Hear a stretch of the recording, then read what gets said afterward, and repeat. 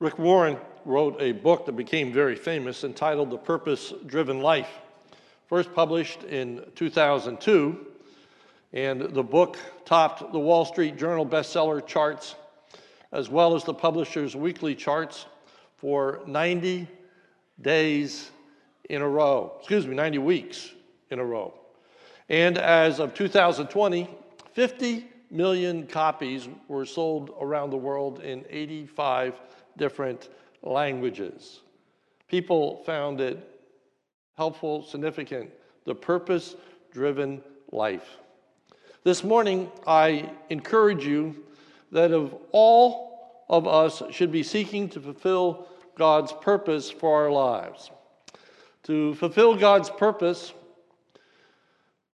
requires a great deal of intentionality on our part. It's not just going to happen. It means we must constantly be making choices that are contributing to fulfilling God's purpose for our lives. That must be our goal, aspiration, delight, and constant ambition to fulfill God's purpose for our lives. When all is said and done and our lives are coming to the end, we want to say, along with the Apostle Paul, I have fought a good fight, I have finished my course, I have kept the faith. So we find out that Solomon was an individual who, with great degree of intentionality, fulfilled God's purpose for his life.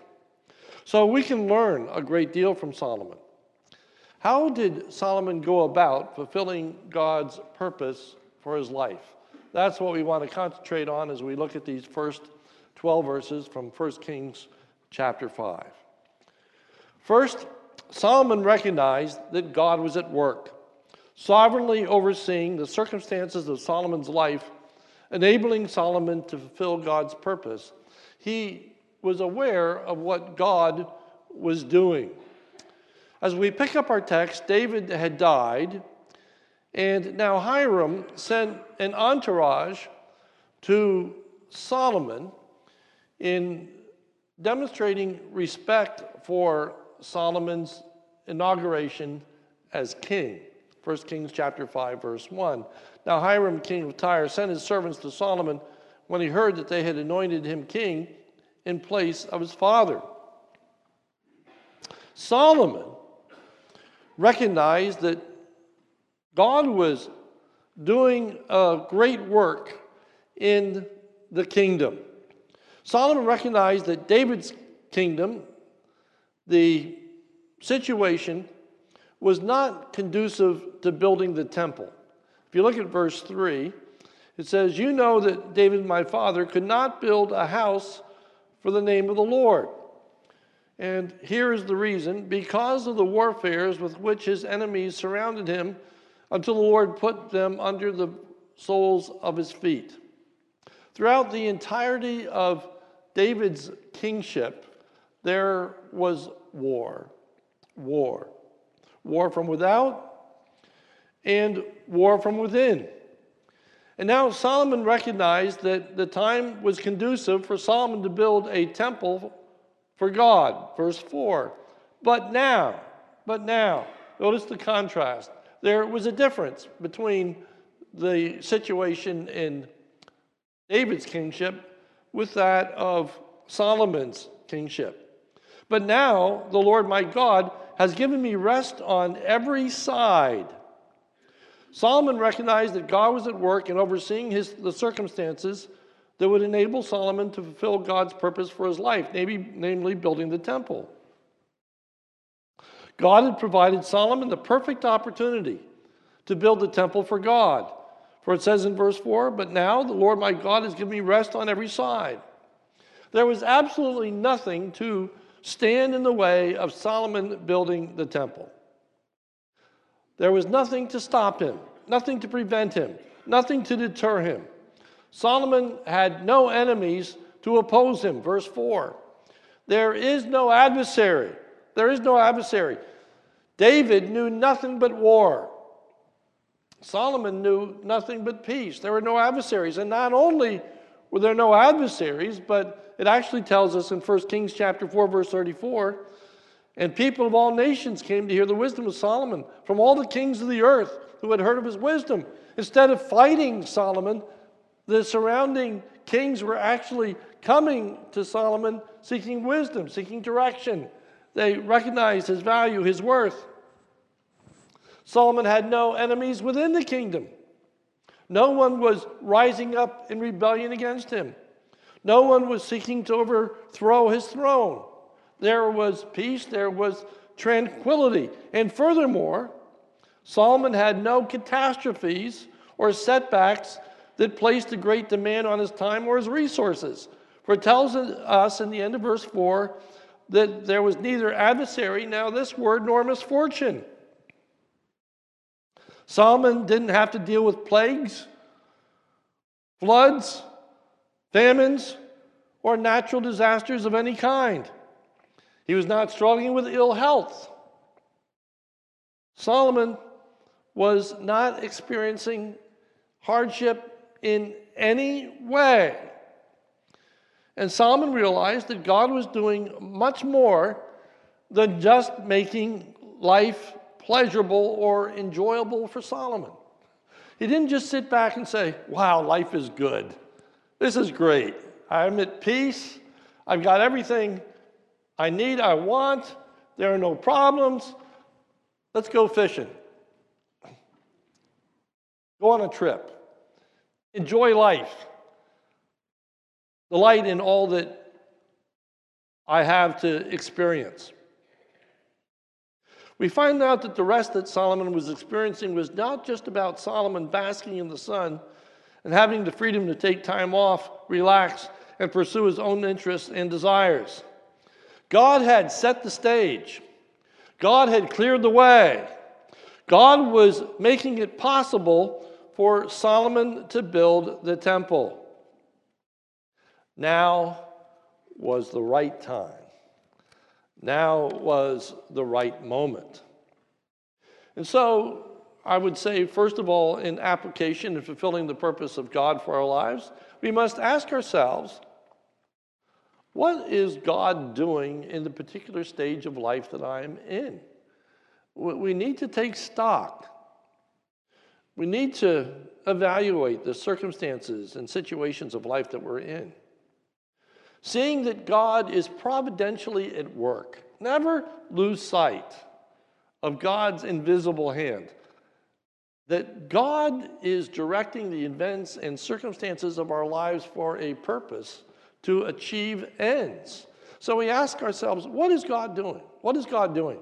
Solomon had to ask the question, why am I experiencing peace when David knew nothing but war? We need to ask ourselves, why has God blessed me in this way? Whether it be financially, whether it may be advancement, what is God doing? How do the circumstances that I am experiencing better enable me to fulfill God's purpose for my life? Secondly, we find out that Solomon intentionally made a commitment to fulfill God's purpose for his life. Solomon declared that he was going to seize the opportunity to do what God had revealed as his will for Solomon. Look at verse 5. And so, based on the fact that he evaluated and realized that there was no time better than now in order to build the temple, he says, and so I intend to build a house for the name of the Lord my God. That was his goal.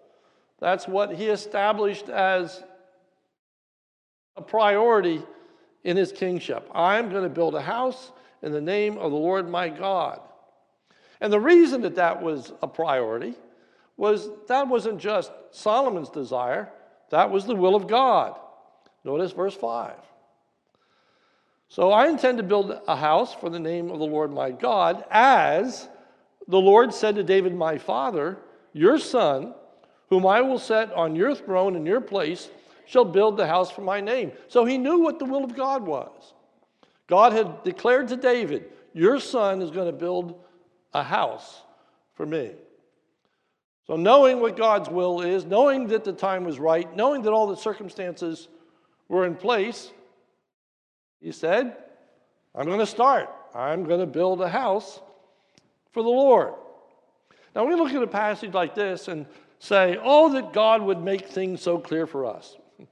Wouldn't you be able to love to hear what God's purpose and will is for your life, what decisions to make? But I would submit to you that this morning the emphasis is not about how to know God's will, but rather be sure to do God's will. When the time comes, if we are really seeking to fulfill God's purpose for our life, He will make it known. We will understand.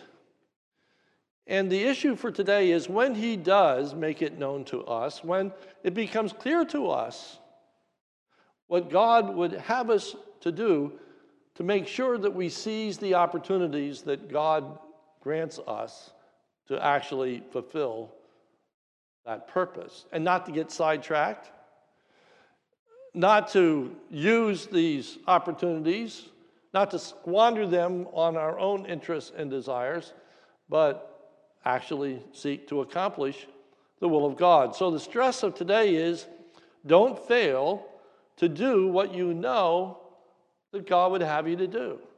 Don't fail to do what you know that God would have you to do. So Solomon, with this intention, takes the necessary steps to fulfill God's purpose for Solomon's life, namely to build the temple.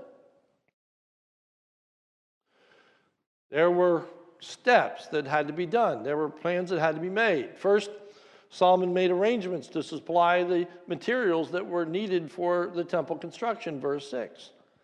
Now, therefore, command that cedars of Lebanon be cut for me, and my servants will join your servants, and I will pay for your servants such wages as you set. Okay?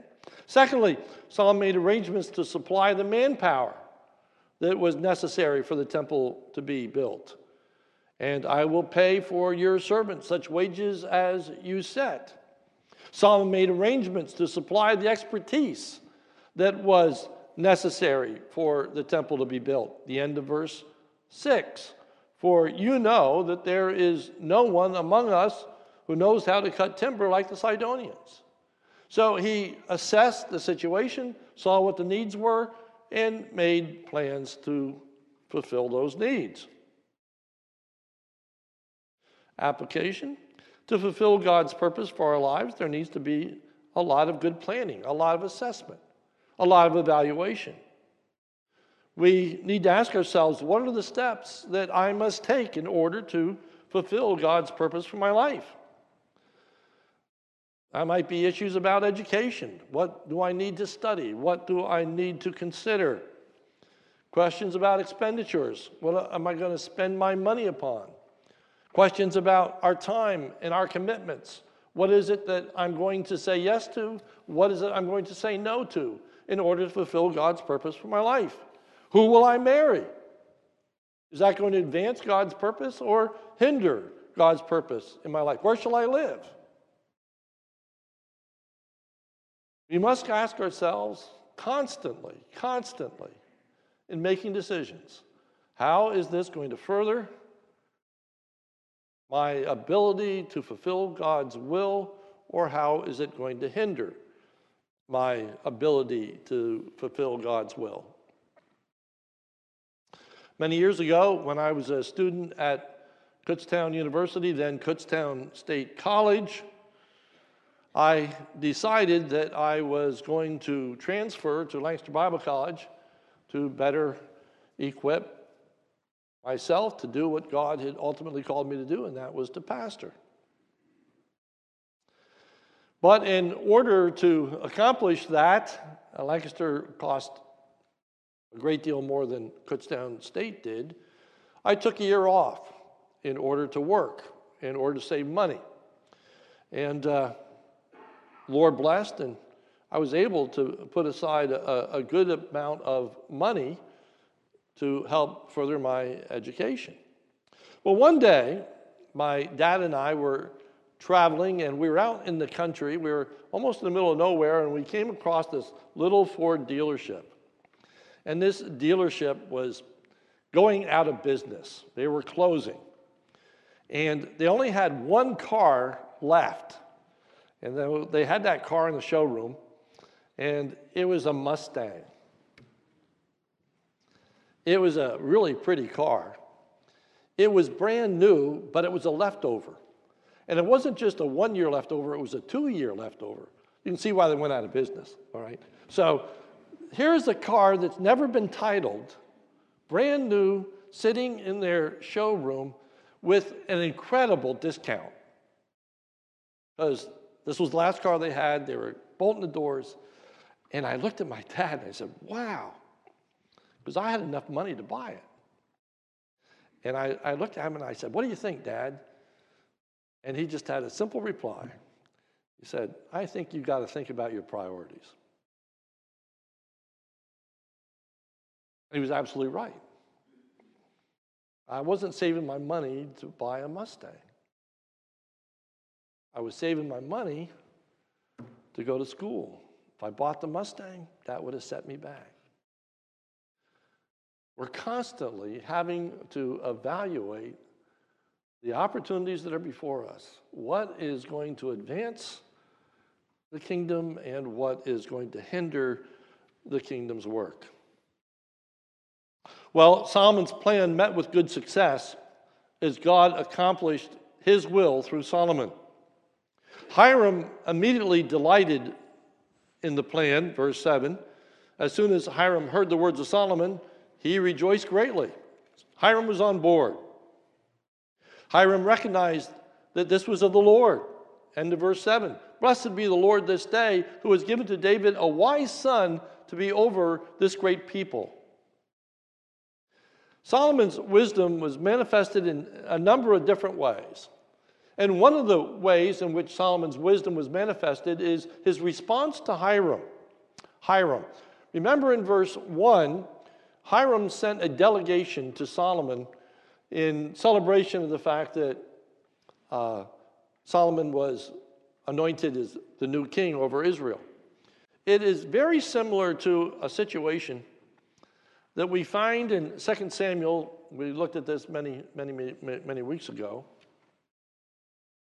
where Hanan responded to David very foolishly. It's a very similar circumstance.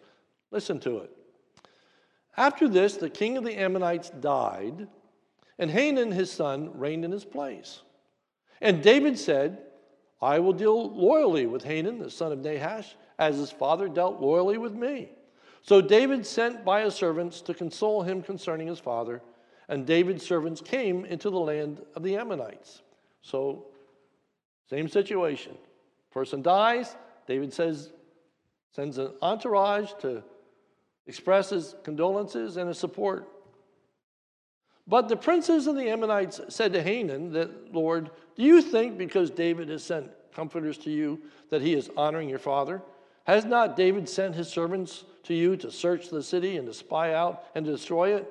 So Hanan took David's servants and shaved off the beard of each and cut off their garments in the middle at their hips and sent them away. That was a foolish response. It was a foolish response. Solomon had the right response. Solomon acted wisely. He saw Hiram's act of support as a true, genuine act, which it was. Solomon had the wisdom to see that this vital role that Hiram had played in David's kingship could be a vital player in his own kingship. Solomon built on the strength of that relationship that had already been established and strengthened it even more. Solomon also had the wisdom to make a proper evaluation of the situation that he was in and ways in which to provide a step forward. Solomon was in need of a man with expertise. Solomon was in need of a man with expertise. If you look at verse 6, at the very end it says, For you know that there is no one among us who knows how to cut timber like the Sidonians. No one among us that is able to cut timber like the Sidonians. When I contemplated that thought, I immediately reflected upon God's provision in building the tabernacle. When the children of Israel were wandering in the wilderness, they were building a tabernacle for God. And God provided Moses with a gifted individual to oversee that work. Exodus chapter 3, verse 1. You don't need to turn there, I'll read it. The Lord said to Moses, "See, I have called by name Bezaleel, the son of Uri, son of Hur of the tribe of Judah, and I have filled him with the Spirit of God, with ability, intelligence, with knowledge, and all craftsmanship, to devise artistic designs, to work in gold, silver, and bronze, in cutting stones for setting, and in carving wood, to work in every craft. And behold, I have appointed with him Oholiab, the son of Ahisamach of the tribe of Dan, and I have given to all able men ability that they may make all that I have commanded you." Moses, I've equipped people to do this work. But Solomon looks around and says, I have no one to do this work. I need help. And he realizes that Hiram, though not an Israelite, is the one that God has raised up to do this work. God was at work, but he was at work in a very different way than the way in which he had worked previously. The building of the temple is nothing like the building of the tabernacle. It's going to be quite different. The lesson is that we must not miss out on what God is doing, especially when God is at work and doing things that might seem quite contrary to the way in which we'd expect him to work or the way that he's worked in the past. It's easy to put God into a box and to think that there are certain things that have to take place, and many times people are very apt to try to direct God in their prayers in order to accomplish God's purpose. Lord, do this, do this, do this, do this. As though that's the only way that it can be done. Rather, we need to sit back and analyze the circumstances, the situation which we are in, and question and say, what is God doing? What is God doing? And it starts with a remembrance that God is at work. It starts with a theological premise that God is sovereign. And so I can trust God that he is at work even in circumstances that seem to be contrary to the way we'd expect him to work, and the wisdom to realize God's provision in the midst. Solomon did not have a Bezaleel, but that wasn't a negative. Solomon had a Hiram. Hiram had access to manpower beyond that of the nation of Israel. I think there are great lessons to be learned, and we don't just have to go way back in history to see a sovereign God at work in ways in which we might not anticipate. For example,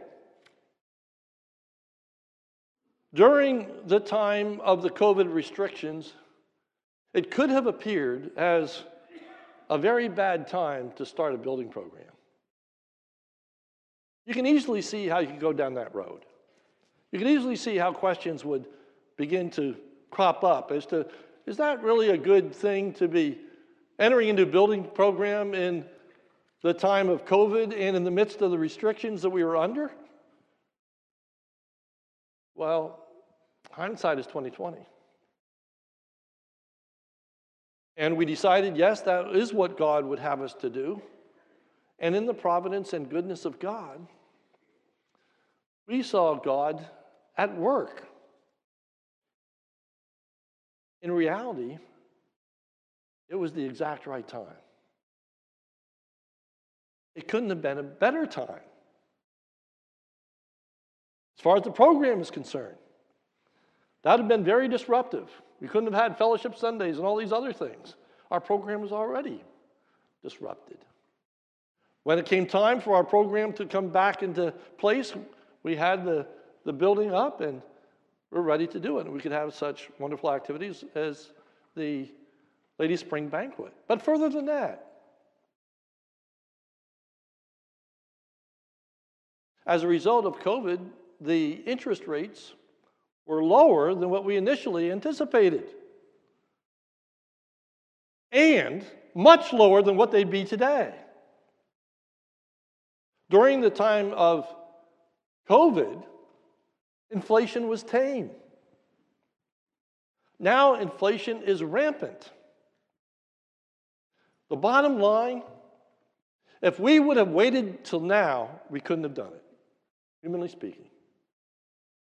It would have been unaffordable.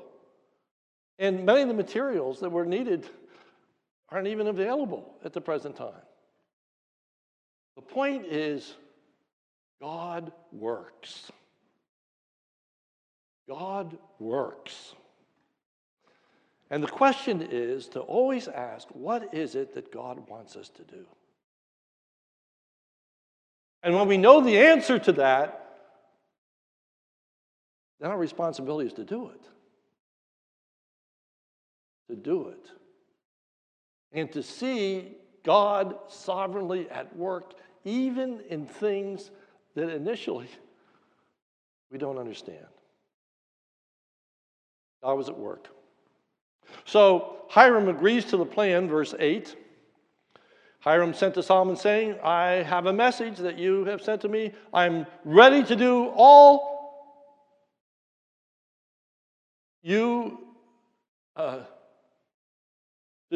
that you desire, I think, in matter of cedar and cypress timber.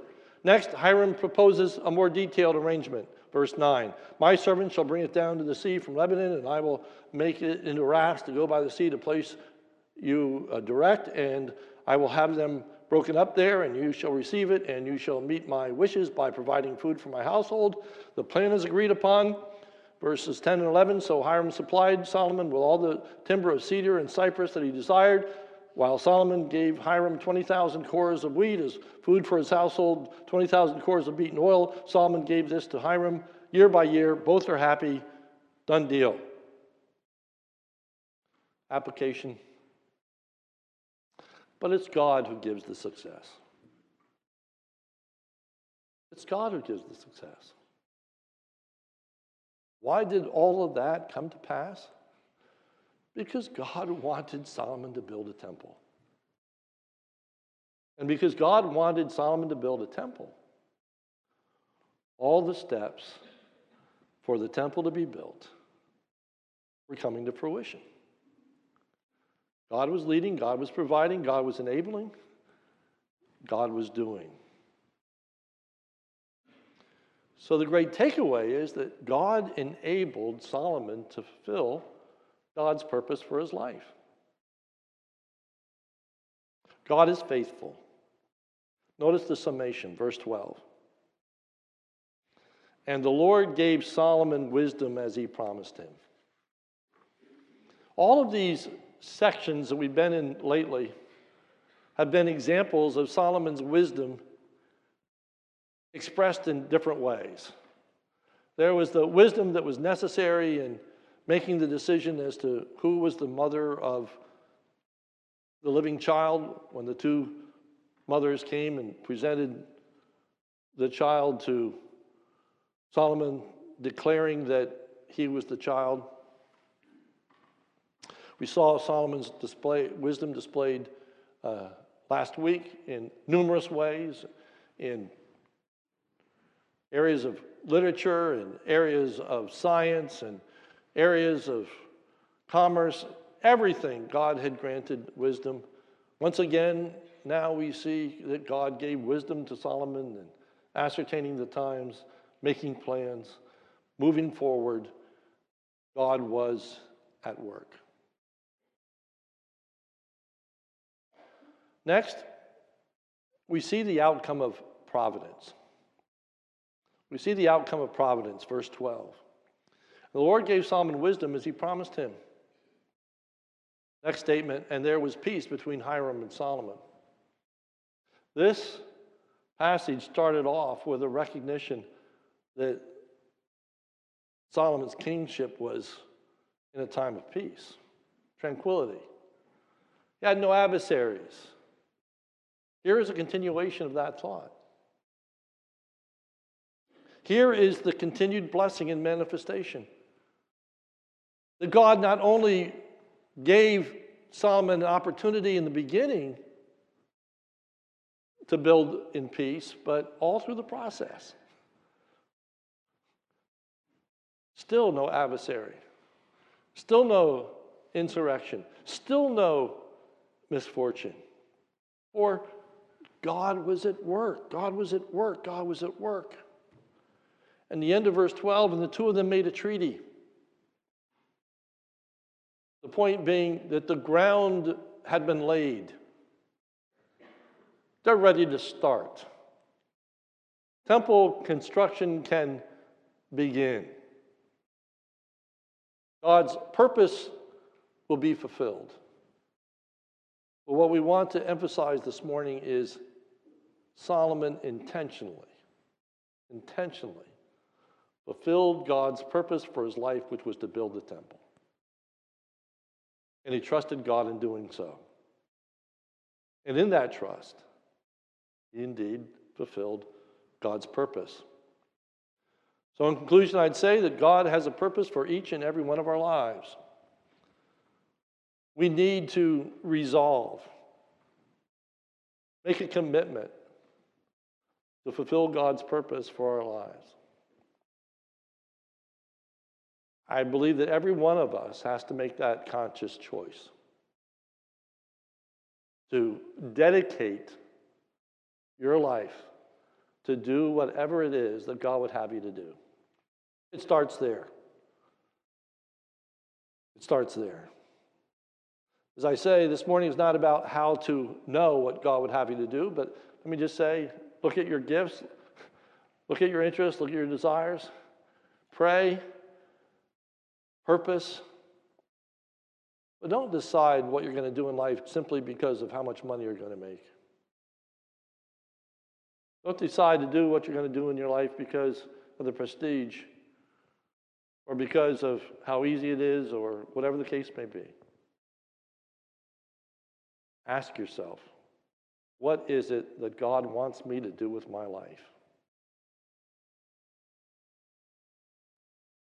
And having answered that question, then to take steps to accomplish it, to fulfill it.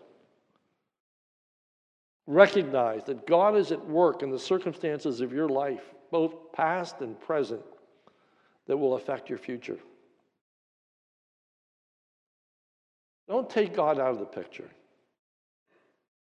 When things are going well and when things seemingly are not going well, don't forget a sovereign God who is bringing these things to pass. He has a purpose, and it's easy not to see it in the beginning. But hindsight is 20/20. And you can look back and you can say, wow, who would have thought? Who would have thought? Our God knows. Our God provides. Our God leads. Understand the blessings that he bestows, such as peace, wisdom, wealth, are not merely for our own enjoyment, but see them as greater opportunities for service for God. Reflect, sit back, marvel how God has led and provided, used and fulfilled his purpose in your life. Take time to reflect. And in that reflection, may it lead you to a place of thankfulness, of adoration, and worship of the knowledge, the wisdom, the provision,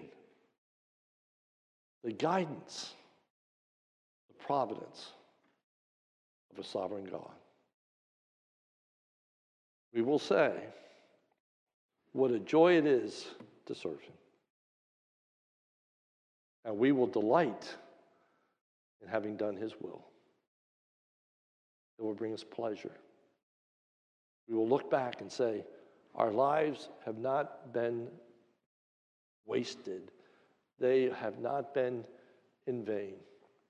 My life verse that I adopted before I came into the ministry, in view of being in the ministry, was 1 Corinthians 15:58. Therefore, my beloved brethren, be steadfast, immovable, always abounding in the work of the Lord, for you know that your labor is not in vain in the Lord.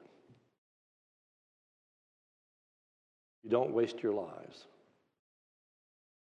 in fulfilling God's purpose. Let's pray. Almighty God, we thank you that you are a God who can be trusted. We thank you that you are a God who leads, who directs, who provides many ways in circumstances that we don't even understand, that we can't even see. But yet, Lord, when we look back, we give you thanks. We give you praise. Lord, we thank you for your leading and direction even in the life of our own church. We thank you for provision. We thank you for this beautiful facility that we have and the way that you led and the way you provided. Lord, we pray that we would learn that we can trust you for the future. Help us to examine the circumstances. Help us to reflect. Help us to believe that you are at work, achieving your will, your purpose in our lives.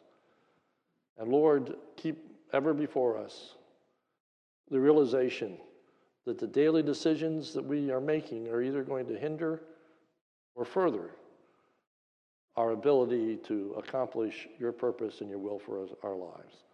So keep us on course and open our eyes. We pray in Jesus' name. Amen.